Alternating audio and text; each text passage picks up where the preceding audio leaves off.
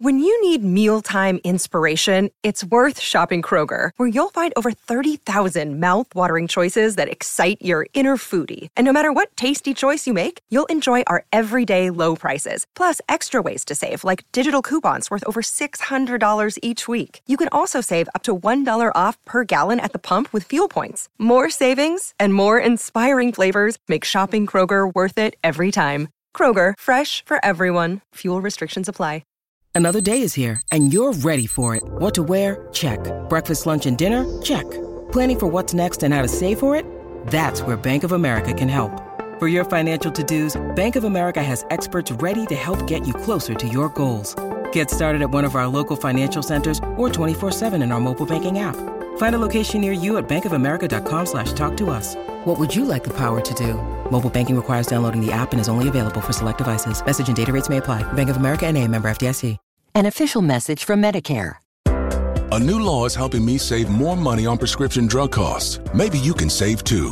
With Medicare's Extra Help program, my premium is zero and my out-of-pocket costs are low. Who should apply? Single people making less than $23,000 a year or married couples who make less than $31,000 a year. Even if you don't think you qualify, it pays to find out. Go to ssa.gov/extrahelp. Paid for by the U.S. Department of Health and Human Services. An official message from Medicare. A new law is helping me save more money on prescription drug costs. Maybe you can save too. With Medicare's Extra Help program, my premium is zero and my out-of-pocket costs are low. Who should apply? Single people making less than $23,000 a year or married couples who make less than $31,000 a year. Even if you don't think you qualify, it pays to find out. Go to ssa.gov/extrahelp. Paid for by the U.S. Department of Health and Human Services.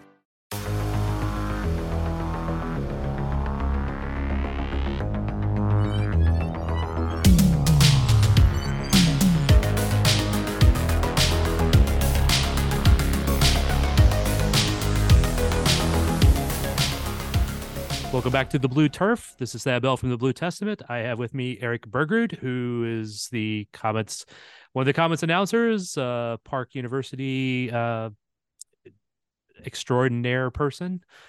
I know I have to come up with new ways to introduce you every week, I think. I'm here. All right. You sounded really enthused there, Eric. Oh, I'm ready to go. It was an exciting weekend. Last weekend, we can talk about both games, and we have two games to talk about this coming weekend. All right, so let's dive right in. Last weekend, game in Mesquite, game back home. Game in Mesquite, they came up a little short. Game at home, they came up on the right side, but in overtime. What stood out from those two games for you, Eric?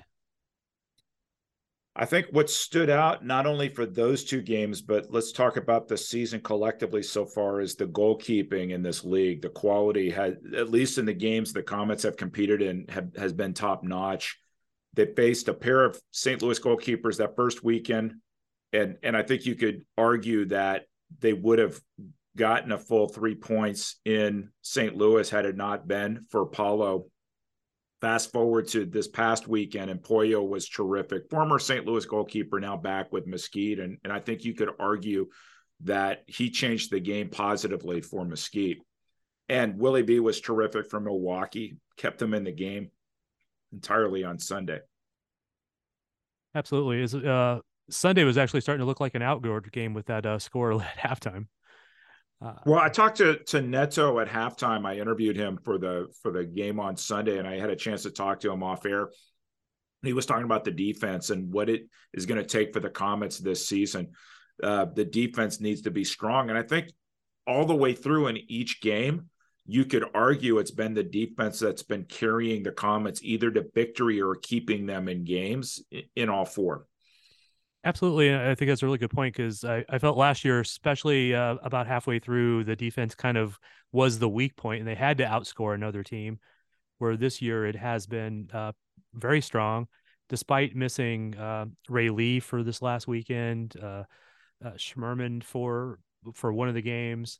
And there's been some other, knocks and hit stuff here and there. So it's been a very strong effort from that side of it. I wonder we'll have to talk to Leo and see what's changed about that. Well, and speaking of Leo, we've seen some interesting Leo player tactics. So in that first weekend, he didn't play at St. Louis. decided to play at home and they won. In Mesquite, he didn't play in the first half, put himself in the second half, but then he played the whole game at home against Milwaukee. When he substituted himself in Mesquite, all of a sudden, O'Dane Sinclair, who had been playing target, dropped back to the defensive line. So we've already seen that adjustment. And I think part of that adjustment being made in the absence of Ray Lee, as you noted earlier, Thad. Again, I'm impressed with James Togba. He keeps scoring goals and becoming the go-to two-way player for the Comets.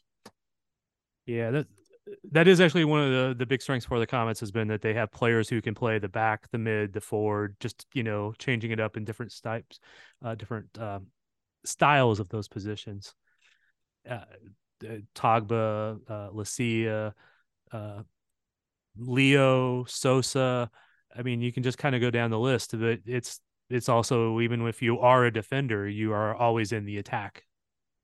Well, and something we saw Chase Bromstead this weekend thrown into action and getting a regular shift. And on Sunday, he was up against the big guys. He was up against IB26. He was up against Andre Haynes. So they didn't shirk in giving him some serious responsibility early on. Got his first 2-minute penalty, so he got it out of his system, I would hope. And I think what they're still trying to figure out is it's not really chemistry per se, Thad, but what are the right combinations and what are the lines that are going to take them forward as they transition in the next phase of this season? Yeah, that will probably take some time, especially if with some of the injuries, especially with Ray Lee. It's always seemed to me you always have that guy who's a little more stay-at-home ball control, one guy who gets more into the attack. Outdoor, you have that same sort of combinations a lot of times with teams. Oftentimes you see a Comets defender up, in the box. It's just, because they're a guy who maybe can take somebody on one-on-one and beat and get into that box. I'm glad you brought up Chase, though. I actually briefly spoke to him this morning. I was at Comets practice for a little while today. I got to see a lot of yoga, not a lot of gameplay, but because I think some of the older guys. Did they ask you to join them? You get an opportunity to participate? No. Actually, Alan Mayer told me I should go out there, but that's a team space. I'm not going to do that. Plus, I didn't have my yoga clothes. Yeah.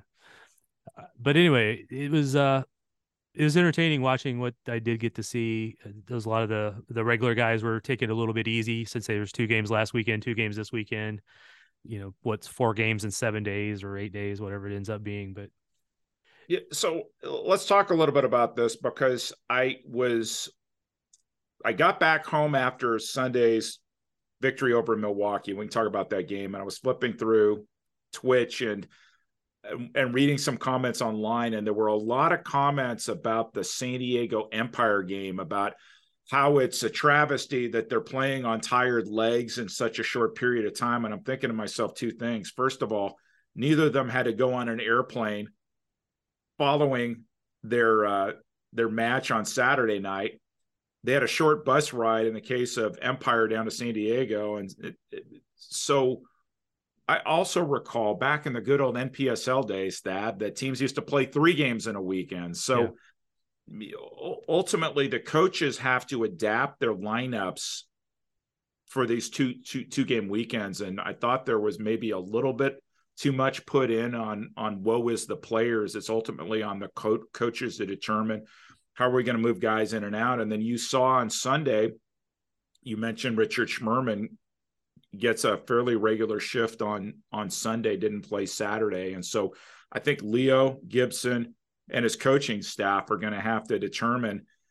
Tough game in Milwaukee, and we can talk about maybe what happened after the game in Milwaukee, a little bit of fracas there as I was running down to the field. But then you come back and have another rivalry game here at Cable Dome Arena on Saturday. And so how do you manage legs? How do you manage minutes? These coaches are going to have to figure it out. Yeah.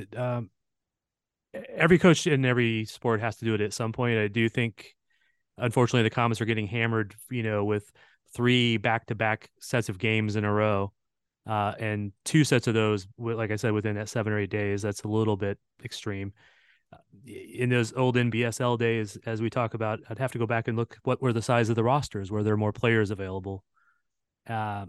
and I actually can't answer that right now. I'd have to go back and think about it and look at it. But even if there were more players available, the Comets are shorthanded with some injuries and still some visa issues, which I don't have a big update. All I know is I've been told it's made a step forward, but I don't know if that's a big step, a small step. Hopefully we can see those guys. I do know that once they're available, they will be ready to play. The Going back to this last set of games, though, the Milwaukee game, you mentioned there was a little fracas afterwards. I was blocked a little bit by players, and I know you were running down to get ready for the interview.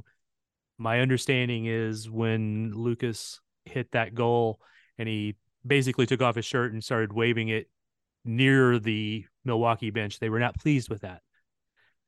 I asked Lucas about that this morning a little bit, and he said, well, they were giving it to us all game, so I just figured I'd give it back to him a little bit. Paraphrase, not the exact quote, but very close to it.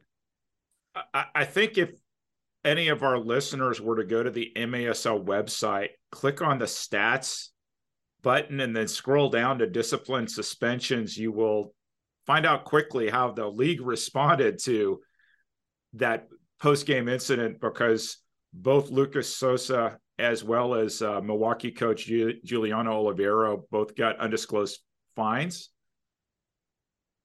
And you could just read what you want into that. Yeah, I did notice their coach was probably the first one off the bench to confront him about that. Lucas did also mention that he was very grateful for his teammates who kind of intercepted and blocked for him to keep him safe.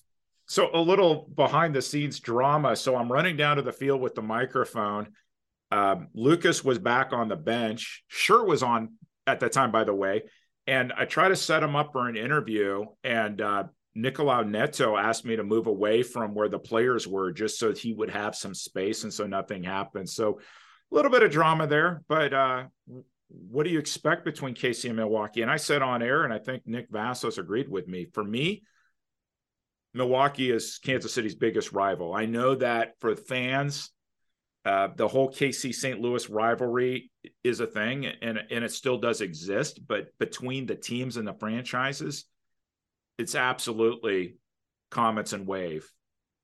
And we'll see. The Blast are coming back, but the Comets don't play them nearly as many times as they do the Wave.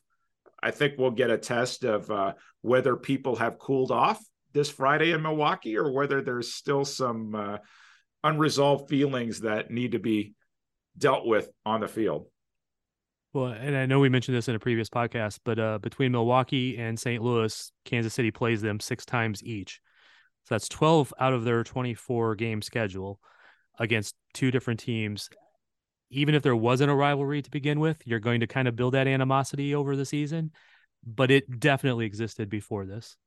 And because the games tend to be tight, let me mention something we talked about on air. Is last season there was a change to the scoring system in the MASL. So it used to be a win-loss league, and now you get 3 points for a regulation win, 2 points for an overtime win, and 1 point for an overtime loss. So when the Comets took the ambush to overtime in that season opener at the Family Arena, in a way, the Comets got a decent result, because instead of St. Louis getting 3 points to none, it wound up being 2 points for the ambush, 1 for the Comets.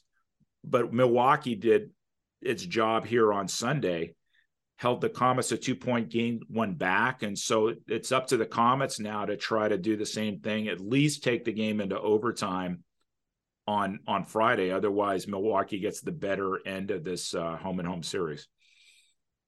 Yeah, it's going to be a battle between those 3 teams from the Midwest ish to get those points. And again, we've talked about this a little bit before, and I'm sure we'll talk about it many more times this season about how the imbalanced schedule and how some teams will be playing teams that are less strong, and other teams will be beating up on each other. Even if the Comets is the best of the 3 teams, they're going to take points away from each other throughout the season, which will make it harder and harder for those 3 teams to make the playoffs. Yeah, and you mentioned St. Louis and Milwaukee. They play each other 6 times. There was a little incident on Saturday night's game that, again, you can read about the Discipline Review Committee's action on the website, but the guy who scored the game-winning overtime goal for St. Louis on Sunday against Baltimore, Stefan Mijatovic, 1-game suspension for something that happened up in Milwaukee. So St. Louis will be without one of their major weapons when they come to play the Comets here on Saturday. Which I don't mind. Well, I mean, I say this, it seems like every broadcast now that every team loses players, whether it's injuries or whatever else. And in this league, a lot of teams are dealing with the visa issues. You just have to manage that. And for players, fans, or coaches to say, oh, woe is us, we're without X. Well, everybody's without X. It's just sort of a question of, just like you were saying with the back-to-back weekend games, how do you manage your roster to get through these unexpected hardships? Yeah, and everybody, you're right, everybody does miss players here and there, and I can't compare the exact number of everybody who's missing on visa issues or suspensions for every team. I haven't seen any other team that's missing quite as many players as the Comets, or in players that they had planned on heavily for use, but we'll see how that goes. I'd say two things. One, that's totally fair, Thad. But what I'd say is second is, and kudos to Leo Gibson for starting earlier than other teams, but for not the fact that the Comets were holding voluntary kick-arounds in the summer and started earlier and got multiple guys on the field, they wouldn't be in the position to be able to rotate the way that they have been. And I think that as Comets fans still struggle with the team's identity amidst all these challenges, had Leo Gibson not gotten these guys as many minutes of practice compared to other teams, they wouldn't be as competitive as they are now. So they're weathering the storm with all their roster issues right now. That includes visa issues. They've had one suspension issue already, and then the injury to Rion Marks that we can talk about.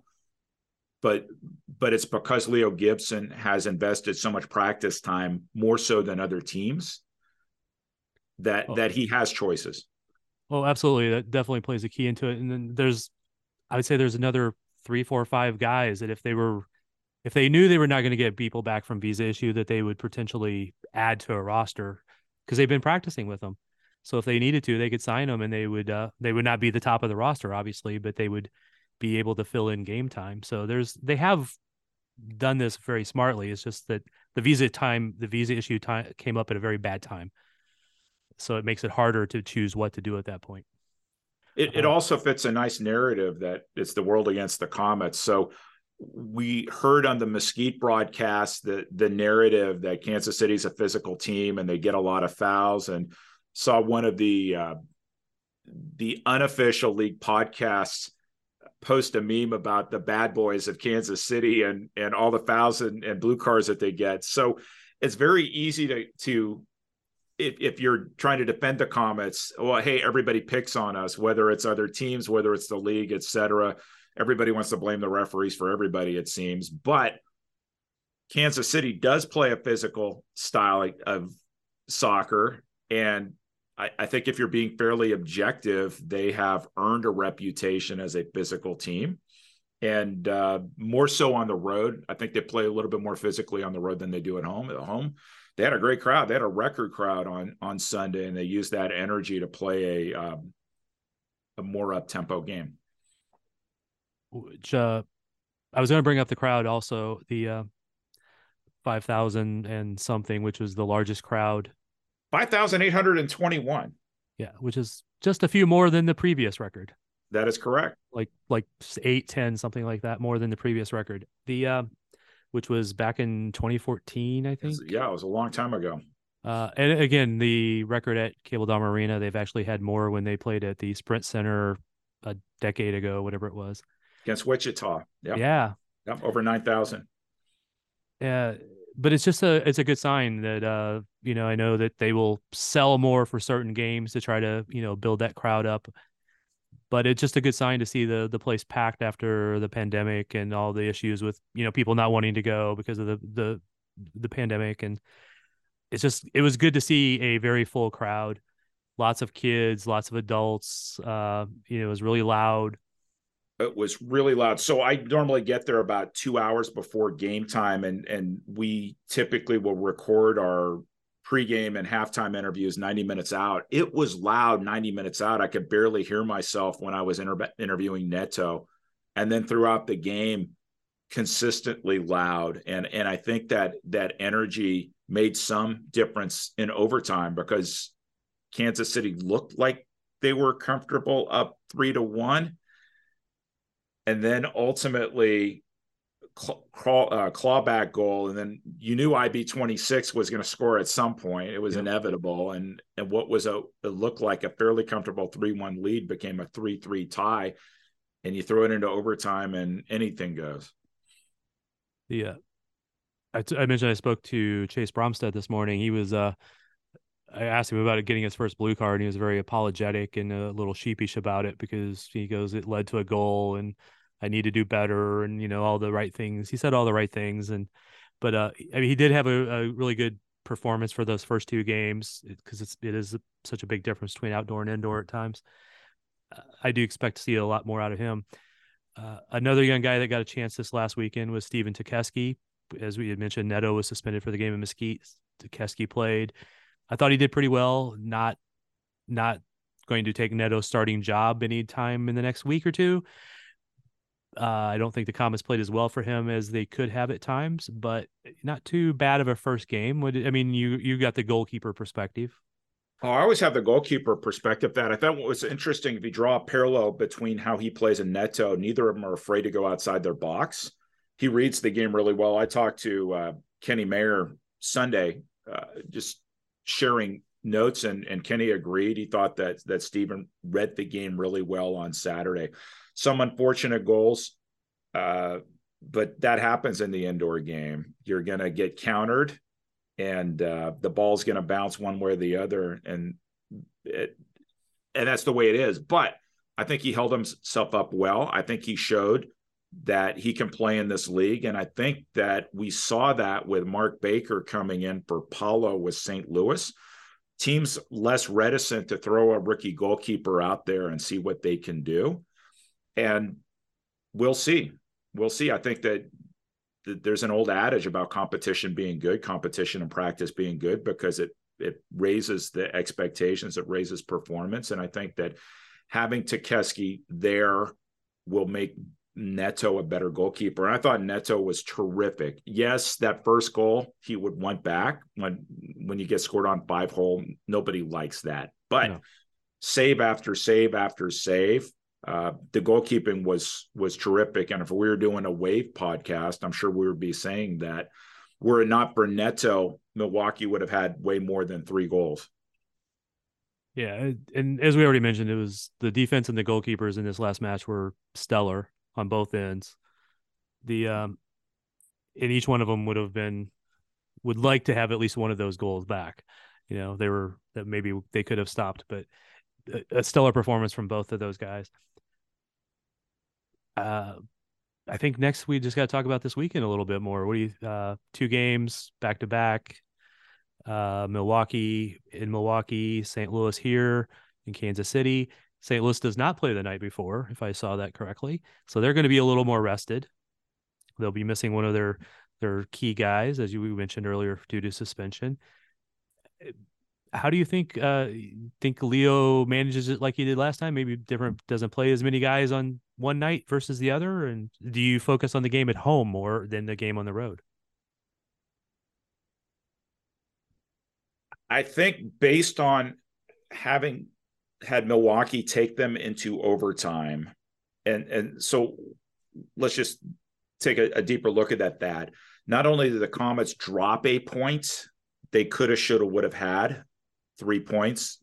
Now they have 2, but Milwaukee should have been at 0 points and Milwaukee got 1. So it's sort of a net loss at 2 points for Kansas City. I think that changes the tactics going in. You have to come back from Milwaukee with something now. And so I think he has to play Friday night like we need to bring points back regardless to Kansas City. And so that may change some of the lines that he does. I think the other thing is St. Louis, yes, they'll be rested, but Kansas City believes they can beat the ambush every time in Cable Dome Arena until St. Louis can prove otherwise. And so I would expect maybe Leo to be a little less cautious than he normally is in a situation like this, and compete in a way like they have to in Milwaukee on Friday night. The other thing, I heard that Kevin Ellis got banged up against Milwaukee. Don't know what his status is. And we saw when St. Louis played here a few weeks ago, it was the Kevin Ellis show. So we don't know yet who's going to be healthy, who's going to be there. And so it's sort of hard to project what to expect Saturday night. I would expect Friday is going to be a continuation of what we saw on Sunday, a tight game, a tight-ish game, I would say. But it could be a physical game as well. And we'll see how that spills over into Saturday.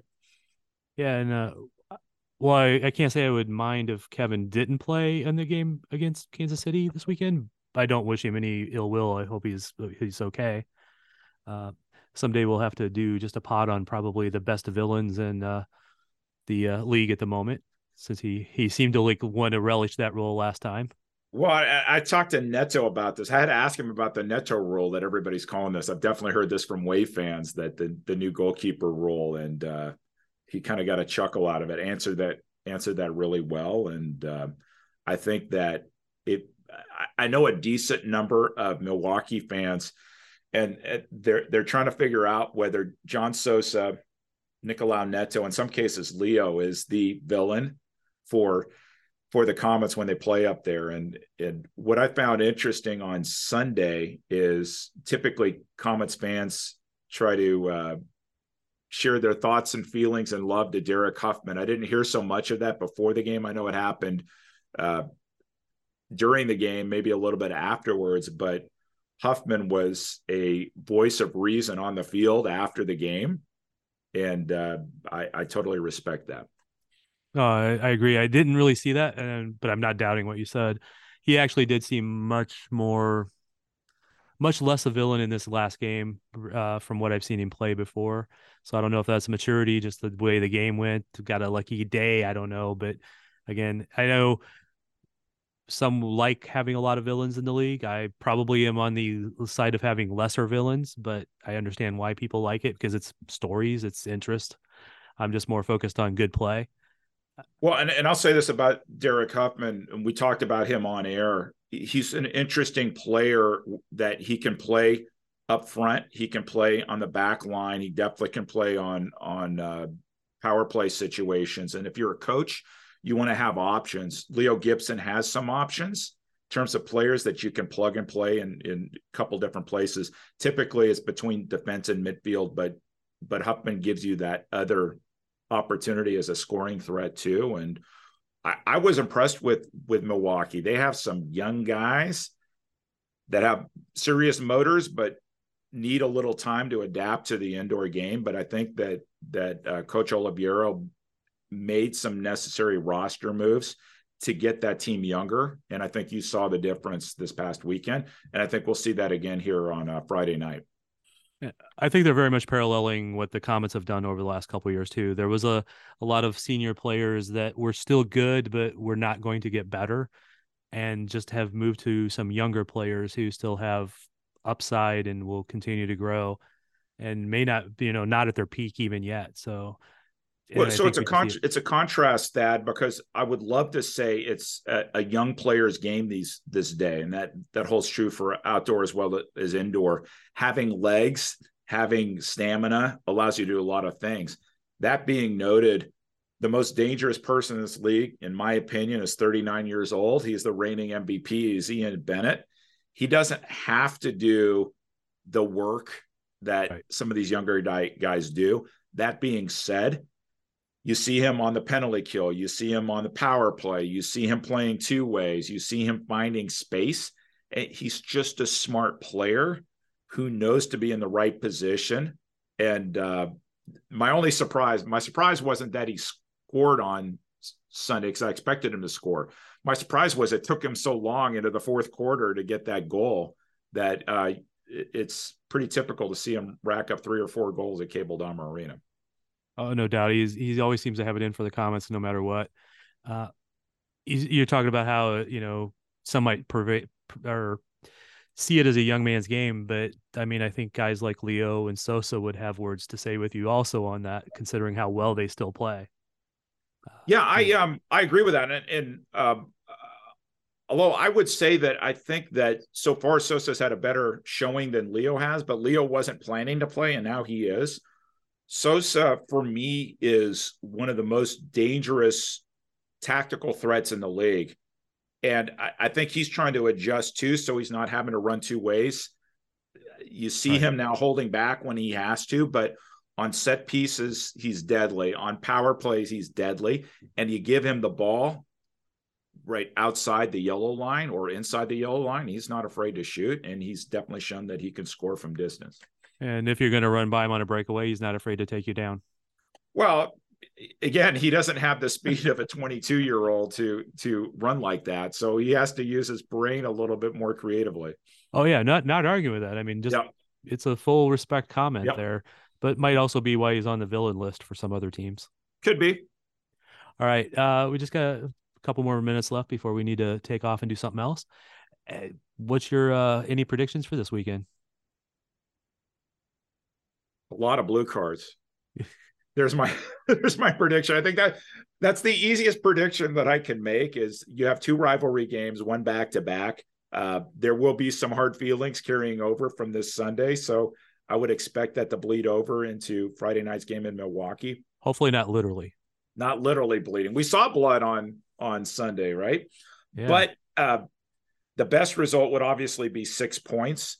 I think that 4 points would be a respectable weekend. And so Kansas City, they absolutely have to take this one day at a time and not look past Milwaukee to St. Louis. Coming back with at least 1 point on Friday night would be job well done. Any more Ted Lasso sightings, you think? Haven't seen him lately, but you never know who's going to show up. We didn't expect Kim Runtvedt to show up in the booth and then put on a headset and then start announcing the game on Sunday. So I guess we'll see who shows up this Saturday. Yeah, I wish I would have seen him. I totally missed him on that one. Oh, he was taking my job. He was providing let's just call it his brand of color. He was providing his brand of color to the broadcast. So it was a good time. Oh, no doubt. No doubt. I always love talking to Kim. All right. I think, like you said, the 4 points would be very respectable. And I think that's probably what's going to happen. It's going to be either going to be a win and maybe a overtime loss, or I could even see a win and a loss in this game, in these 2 matches, just being back to back, and hard to predict which way that'll go. It could honestly go either way, but they need to keep pace. They need to at least get 3-4 points to keep pace. I'd say set the pace, because they're going to have more games than anybody else at that point. So they'll have some time to rest after that, hopefully.